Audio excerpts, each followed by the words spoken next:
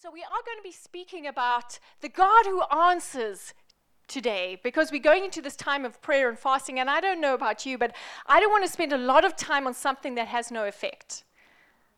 You know what I'm saying? I don't want to spend a lot of time trying to drink the ocean. You know, it's like, no matter how hard I try, I'm never going to really get anywhere. So as far as I am concerned, if prayer doesn't work, why do it? But the Bible is very, very clear about this fact that prayer changes the world. That we serve a God who answers. That God is attentive to our prayer. You know, in my mind, I have this picture that I just go to start saying the prayer and God's already heard it. Of course, He wants me to say it because He's in relationship with me, but He's not this far distant God, but He's a Father who's close by and who's hearing my every whisper, my every heart cry, my every thought. And also above and beyond that, besides being a caring and involved God, He's a powerful God. He's a God for whom oceans are nothing. He just parts them in an instant. A God for whom famine is nothing. He just multiplies what you have and it just works. He's a God who created the universe with a word. How much more can He create something in your life by just speaking into your heart? So, Father, as we share around this passage, Lord our God, I just pray that You would speak to our hearts. Lord God, I want to ask for more than just information. I want to ask for revelation in every heart. I want to ask for a vision in every heart of what can be done. Thank You, Lord. Thank You, Lord. Thank You, Lord. I want to ask that you would come and just do something new and spectacular in us and in our lives, Lord.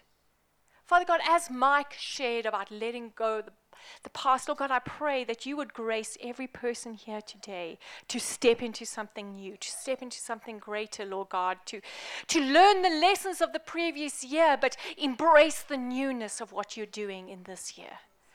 Thank You, Lord. And all of God's people said amen and amen. So I'm actually going to be working from two scriptures. Here's the first scripture. And if you have your Bibles, you can turn there or you can just read on the screen with me. But it goes like this. Then Jesus told His disciples a parable to show them that they should always pray and not give up. He said, in a certain town there was a judge who neither feared God nor cared about men, and there was a widow in that town who kept coming to him with the plea, "Grant me justice against my adversary." For some time he refused. But finally he said to himself, "Even though I don't fear God or care about man, yet because this widow keeps bothering me, I will see that she gets justice, so that she won't eventually wear me out with her coming." Do you feel tired at the end of that? It's like, poor judge. And the Lord said, "Listen to what the unjust judge says. And will not God bring about justice for His chosen ones who cry out to Him day and night? Will He keep putting them off? I tell you, He will see that they get justice, and quickly. However, when the Son of Man comes, will He find faith on the earth?" I know at the end can you feel the ouch? Now, I don't know how you have felt about reading this parable in the past, but certainly when I have read it, like I said halfway through, that tiredness came upon me. It on a superficial reading gives the impression that we are supposed to nag God until He relents. Have you ever thought about that? And I don't know about you, but I've tried the nagging thing with people. Have you? It's tiring. You have to watch their every movement. You have to jump on their every misdemeanor. You have to be ready with a sharp word all the time. And gosh, it's just tiring. So I've tried to give it up. And my husband says, amen. But really, Jesus meant the exact opposite by this parable. Believe it or not, when he started this parable, he had been talking to them about the concept of his kingdom coming on earth and him coming to rule and reign on earth and set all things right, and that there was going to be a transformation of the natural world to reflect God's order and God's ways. And in light of that, he instructed them to begin praying that this would come to pass. So in context, what he's saying, he's not talking about your individual prayer that your mom will give you an increase in your allowance. He's not talking about, your prayer that you can eat as much Christmas dinner as you want to and not gain any weight. We all pray those prayers over Christmas. I know. But he's not talking about your personal kind of request towards God, although Jesus in other places does, so he's not saying that you can't do that. But this particular prayer is about justice. I want you to see this. This woman was coming with a plea for justice. And justice in the kingdom is not just that a judge rules in your favor. Justice biblically is a way of living. It's a system where everything is right, where people get their due results and rewards of their labor, where the rule and reign of God is in place, where things work well and things look like heaven, basically. So here, what he's saying, as this woman comes longing after the rule and reign of God in her life and in her community and in her society, she comes with a perseverance. I will not stop until I see this done. At the same time, Jesus is saying something very interesting. He's not saying that God is like this unjust judge. He's saying the exact opposite. He's saying God is not like an unjust judge.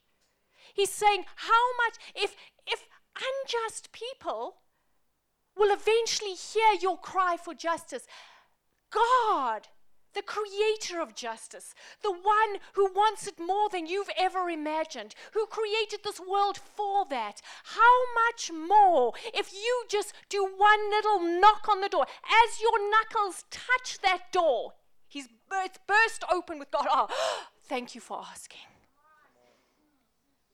What took you so long? I've been waiting for you to pray that.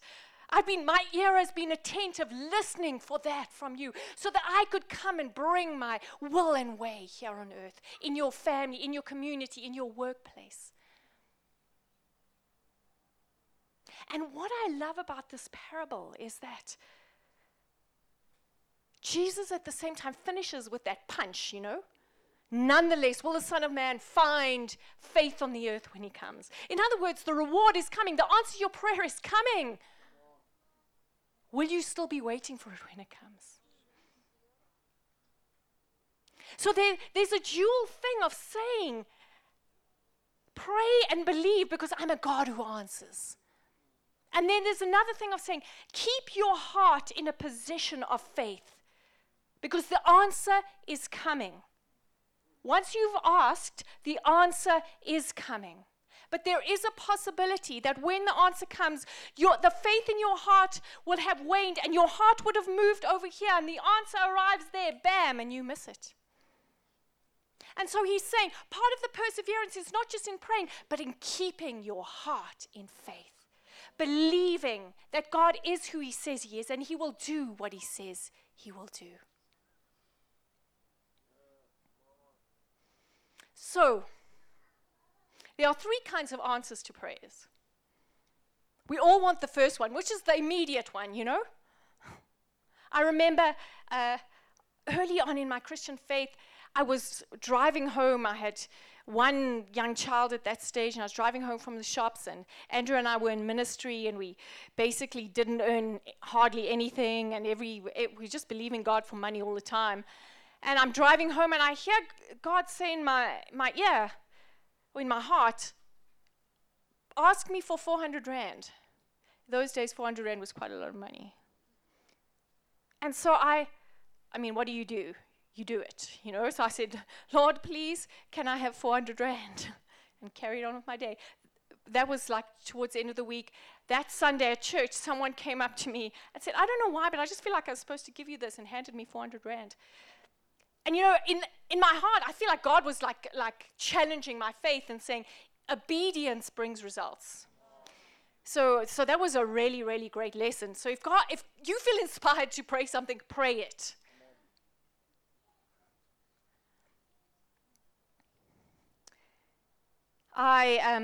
I've had other prayers answered immediately that weren't necessarily about finances, but you've had them also. We see them, Jesus, so many times in the Bible, just praying one thing for healing, for storms to cease, immediate results. So that's one kind of answer we get from God, is those immediate results. There's another kind of answer, which is a delayed answer. Those ones aren't so fun. Those are the answers, that God says yes, but the truth is, if he gave it to us right now, we would probably die under the weight of it. It's like my four-year-old asked me if he can have the car. I'm going to let him drive the car in due time, but it's not now. There's some things that have to happen in order for him to be ready to drive that car. But my answer is not no. There's just a delay to it so that I can get things in place, so that I can maneuver things, so I can get everyone else off the road. You know what I'm saying? But there certainly are those delayed answers. And Jesus even had those kind of answers from his Heavenly Father. He prayed in John 17. He said this. He said, Father, let them be one. Talking about all of the believers. He said, let them be one as you and I are one. In other words, he was praying, God, let all the Christians, all the churches, every believer be so united in thinking and in deed that they look like one being. I don't know about you, but I'm kind of feeling like that's not quite fulfilled yet. But we know that God wants that, so we know it's coming. So Jesus even got some delayed answers. Yes, but not now. Then we get those answers that we just hate. James talked about it. He says, you have not because you ask not. And when you ask with the wrong motives. Oh no.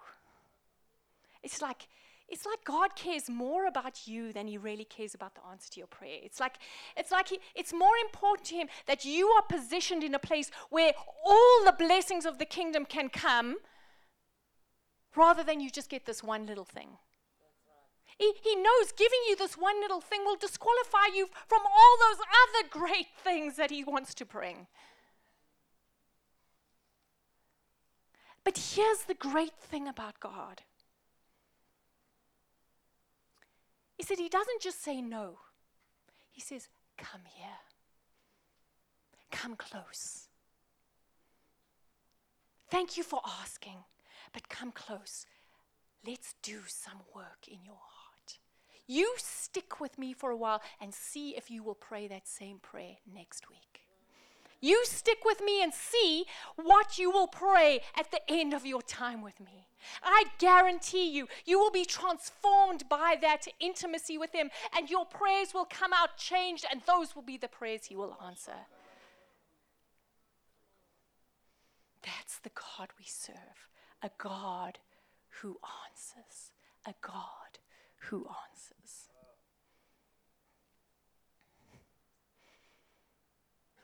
That is a picture of over 300,000 German people standing together with candles and praying for the unification of Germany.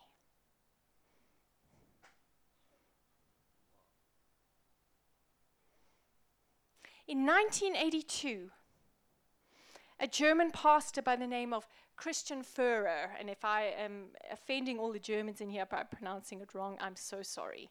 That's my best effort. He was living in East Germany at the time. He was living in East Berlin, and at that time, the iron fist of totalitarian communism was over Europe. The whole of Eastern Europe was held under the grip of a violent dictatorial communism that dissenters just disappeared, and you only found their toenails. You know, it was like, it was just a terrible time. The economies of those communist countries were diving. There was poverty, there was neglect. In East Germany at the time, East Berlin at the time, people were paid wages. They were paid a portion of the wages, and the rest they were paid in vodka. And as a result, you had this generation of men who just drank their sorrows away, and a generation of children rising up that had no fathers. It was a desolate, depraved, terrible time. And this pastor stood up and said, we have a God who answers. We have a God who answers. And he started every Monday night a prayer meeting in Leipzig. And what happened is the first prayer meeting, there were a few people and they prayed fervently. The next week there were a few more. Next week there were a few more. 7 years later, there were 70,000 people. You know, he had to extend it to a few more churches. On this particular night, 1 week before the Berlin Wall fell, there were 300,000 people. The East German government and communist government was in terror. They were threatening to kill, maim, and destroy anyone who went to the prayer meeting. But nothing happened. The people just walked past with candles, chanting, no violence, no violence, no violence. They prayed. God heard. Do you know that within 1 week, the East German government resigned en masse? And the people took down the barrier, that Berlin Wall that stood between East Berlin and West Berlin. They took it down with their own hands. We serve a God who answers. Listen to me, church. There's no ideology, there's no system, there's no ungodliness that can stand between God and his praying church. There's nothing. The communism was the strongest, most violent, most well-organized dictatorship on the earth that the earth had ever seen. And people stood up with candles and prayers and said, our God will answer, and he took it down in a day. One day there was division, the next day it was gone.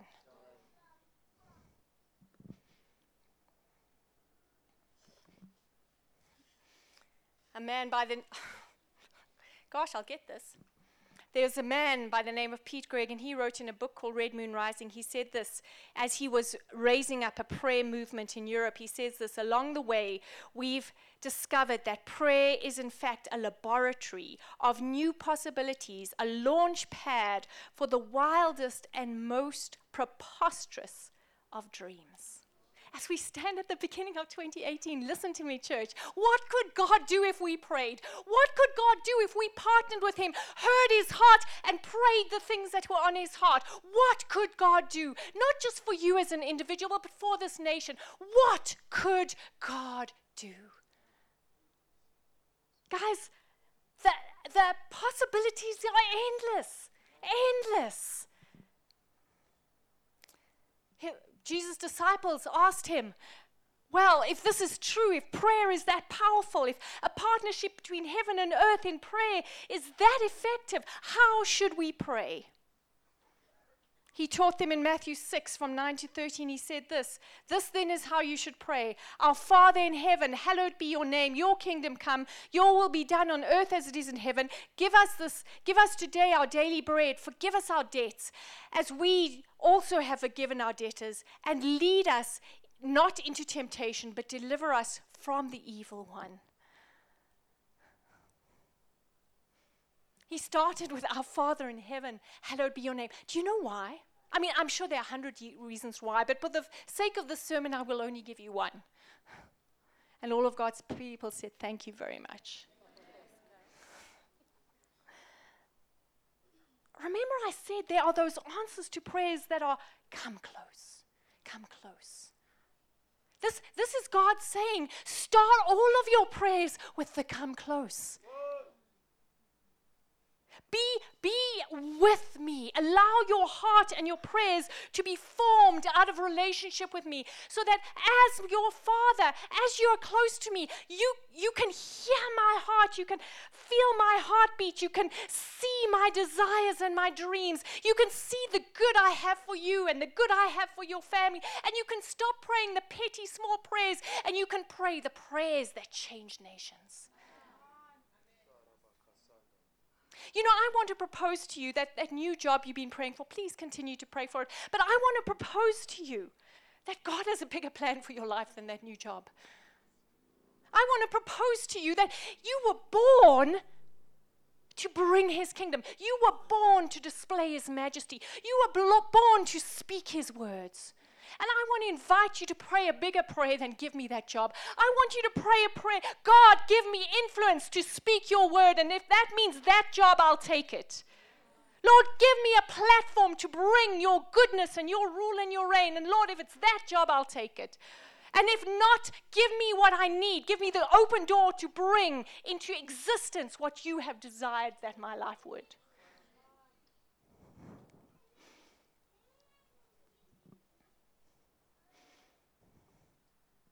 God cannot give us a happiness and peace apart from himself, because it is not there. There is no such thing, said C.S. Lewis.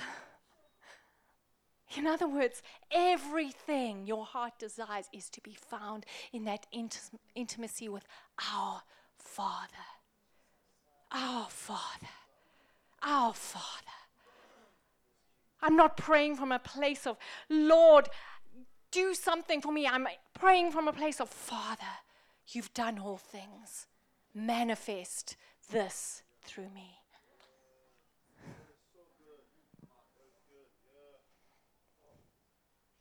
Goes on, your kingdom come, your will be done on earth as it is in heaven. Give us today our daily bread. And I put those two together because I want to hide our personal prayers in the glorious big prayers of transformation.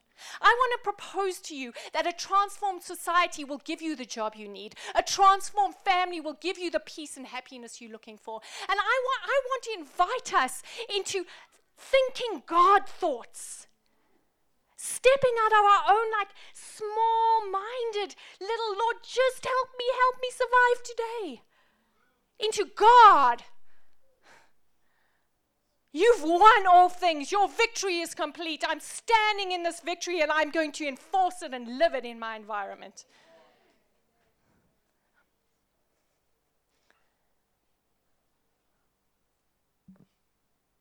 A man by the name of Karl Barth said this, not Bart Simpson, Karl Barth. To clasp the hands in prayer is the beginning of an uprising against the disorder of the world. Guys, can we start it? Would you like to start an uprising? Let's just refuse point blank to accept what the world offers us as normal. Can we just refuse it? Can we look into heaven and say, that's what Jesus died for. That's what I want in my life. That's what I want in my society. That's what I want in my family. And I'm standing on that. I'm praying it from a place of intimacy with God. And it's coming out with authority. And I'm believing for it. And there is an uprising that is coming from what I pray.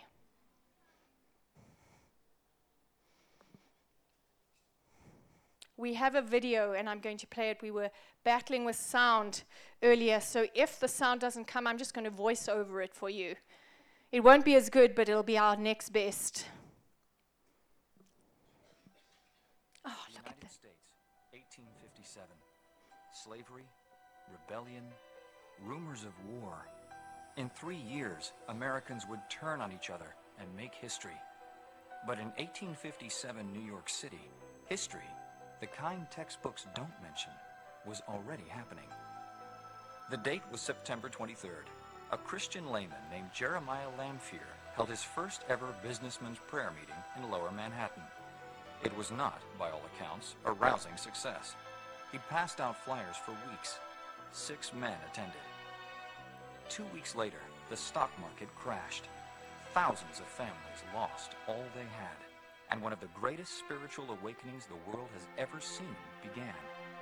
Week by week, Jeremiah Lanphier's tiny lunch hour prayer meeting grew larger and larger. By December, his 6 men had become 10,000 men, and they met not every week, but every day. The New York newspapers took notice, and when word spread to other cities, spontaneous revival broke out across the country. In Cleveland and St. Louis, thousands of people packed downtown churches and theaters 3 times each day just to pray.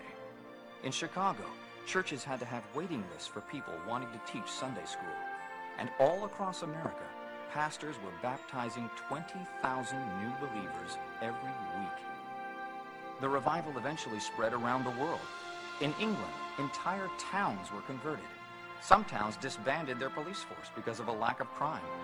And so many people came to Christ, churches had to hold services outside just to accommodate the crowds. The world had seen nothing like it, before or since. Global revival. God started it with one man. It changed the course of history. And now, in today's world, people need to know, can history repeat itself? Can it happen again? And the answer is a resounding yes. What would God do? Guys, I like I said, I've had those instant prayers answers. One of those prayers that I believe God has said to me, yes, but not yet, is one for revival in South Africa and revival in Africa. I feel it brooding in my heart. I feel it just waiting on the wings. I feel God drawing it in. I feel like He's drawing each of your hearts into that. And what I mean by that, I mean about a nation transformed by the glory and presence of God. A nation infiltrated with powerful, strong, Bible-believing, Jesus-talking, majestic carriers of the Holy Spirit, reaching into every sphere of society, reforming it, changing it, bringing in the harvest so that the nation stands up and lifts up his head and says, the Lord, He is God. I see all of the earth standing and looking at South Africa and saying, that's how you do it. Amen. Listen to me. All of the turmoil we've been through, I have often asked God, why was I born in South Africa at this time?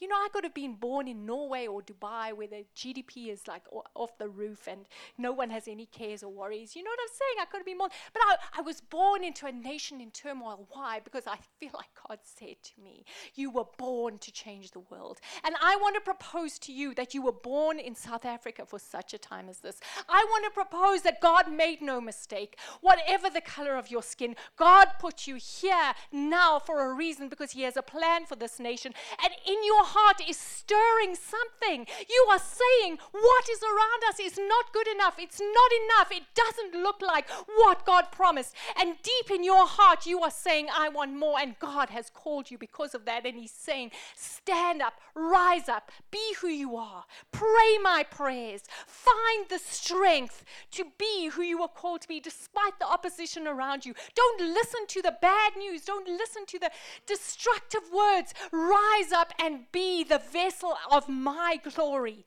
in this nation. Amen. And that wasn't in my sermon, but I liked it.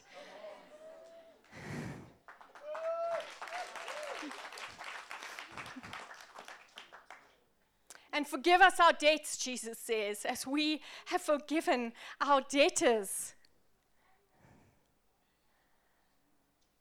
Why is that in there? Why is that in there? Because I want to propose to you that when I have no bitterness towards Dale, I think he's the most glorious man, not in this church, but just he's a really glorious man. But say he had not greeted me last Sunday, And I was, that man, he doesn't like me. I'm hanging on to this grief and this the sense of just being hard done by, and I'm just hanging on to it. And God wants to come and give me a huge blessing, an open door. And all I can think about is how Dale treated me last week. And I go into my prayers, and I'm like, God, get that Dale. He is going to get you, but it's going to be really good. I'm all I can think about is this offense. And in my mind, it's kind of like, I can imagine, I do a bit of gardening from time to time. It doesn't really work out well. Most of the plants die, but nonetheless, I persist.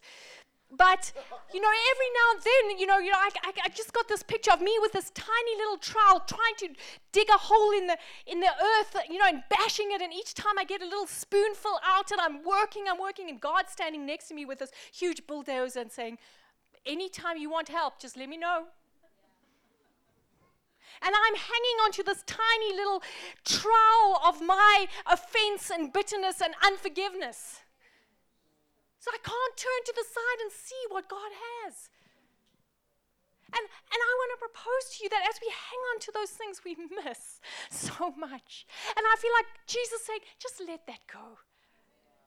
Just open the door for my bulldozer. Let's just get this done now.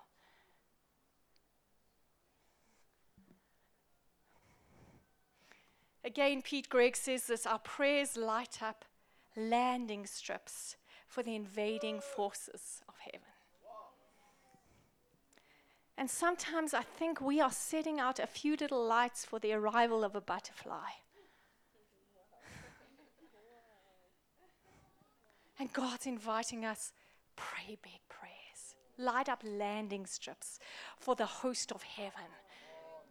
Place a target on your family, on your own life, on your nation, on your city that says God belongs here.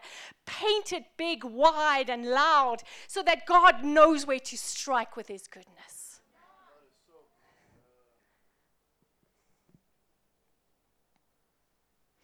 He goes on and says, and lead us not into temptation, but deliver us from evil. Also, I've always wondered about this. You mean you could lead me into temptation? I mean, it's just like, what is God saying? I always reword it when I pray it. I read it word like this: Lord, lead me away from evil and into righteousness. Lord, constantly be calling me into the right path. Constantly be making known to me the paths that are right and true and good. John Piper said this, he said, God is most glorified when we are most satisfied in him. And I feel like what the end of this prayer is a call into the heart of God. He started it with our Father and he ends with, leave aside those temptations and that nonsense and walk into the heart of Jesus. Live in a place where you are satisfied in me. So that though, what? Drugs, alcohol, hating my neighbor. Oh gosh, I don't have time for that. I'm so busy being loved. I'm so busy seeing the goodness and the grace of God in front of me. I'm so satisfied. I don't have place and room for that. And I just hear God inviting us into that. The cross destroyed the enemy's ability to bind you. It destroyed the enemy's ability to trap you. It set you free from every curse, from every work of the enemy, from every bondage. And it gave you free passage into the glorious heart of your Heavenly Father. And guys, this is why we pray. Because we know we serve a God who answers. And we know that we can be the generation that stands in the gap, as a wall between the enemy's plans for this nation and the people of this nation. And we stand there as God's emissaries, declaring his will and way into this nation. And as we do, that's what God gets. he gets the reward of what he did on the cross. And we get the fullness of his victory.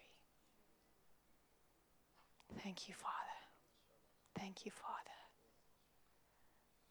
The right thing right now to do is say, let's pray. Lord Jesus, I want to ask, Lord God, I'm going to pray some audacious prayers. If you agree with me, just say something out loud from your mouth as I say it that indicates you agree. Lord God, I just declare revival for Johannesburg.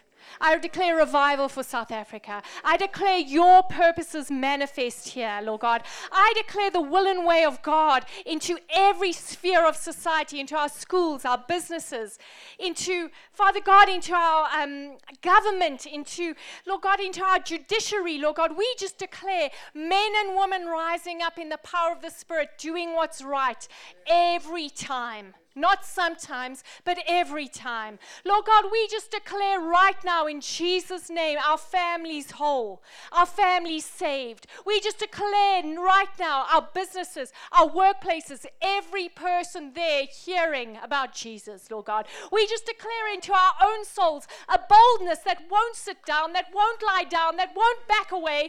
Lord God, we just declare your love rushing into every place of fear and insecurities in our heart. Lord God, and we just declare ourselves yours. In every way, Lord God, in every way. Thank you, Lord. We just declare ourselves not ashamed of the gospel of Jesus Christ, because it is the power of God unto salvation. Lord God, we just declare that today is a new day. Lord God, we just declare that we will be that woman who will knock until justice comes. And we are understanding of this, that before our knuckles hit that door, you have already answered, Lord God. We will be the ones who will position our hearts in faith so that, Lord God, when your answer comes, we will be ready. We will be already running, Lord God. We will catch the wave. We'll be part of the solution. We will see your kingdom come in our environments. Amen and amen and amen. Thank you, Lord. Thank you, Lord. Thank you, Lord. As we pray, I'm just going to ask if there's anyone here. And as we've been talking about Jesus, maybe this is your first time at this church. Maybe you've been here a long time. Maybe you've been at other churches. But you know that your life is not right with God. And as a first step of just seeing the fullness of his kingdom come in your life and in your environment, you want to get yourself right. You want to make a commitment to the Lord Jesus Christ. You want to reorientate your life back to having Jesus first. And if that's you, I want to ask if you would raise your hand. Is there anyone here who would like to do that? Please don't feel ashamed. There's no place for shame here. This is a community of Jesus lovers. Is there anyone here who would like to do that? Thank you, Father. Thank you, Father. Thank you, Father. Thank you, Lord. Father, right where you are, I'm going to ask you one last thing. It's impossible to do the right thing without that bulldozer, without the power of the Spirit, without God's presence in you, without being filled with him. So I just want to ask right now where you are, if you could just open up your heart. And you could just, between you and the Lord, I want you to just say this: Lord, come and fill me again. Satisfy me with good things. Show me your heart. Help me to understand what you are doing, Lord.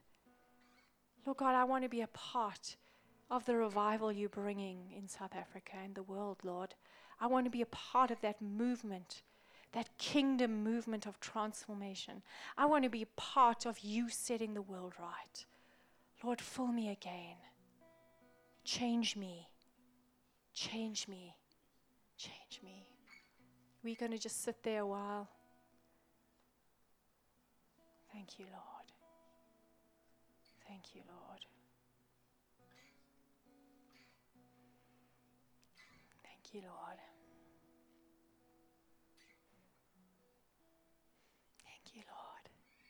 You're good enough, Lord. You really are enough for everything. Thank you. Lord, we just turn from our pettiness, our smallness, Lord God, and we turn to face the living Christ, the glorious one. And we say yes. We say yes. Thank you, Lord.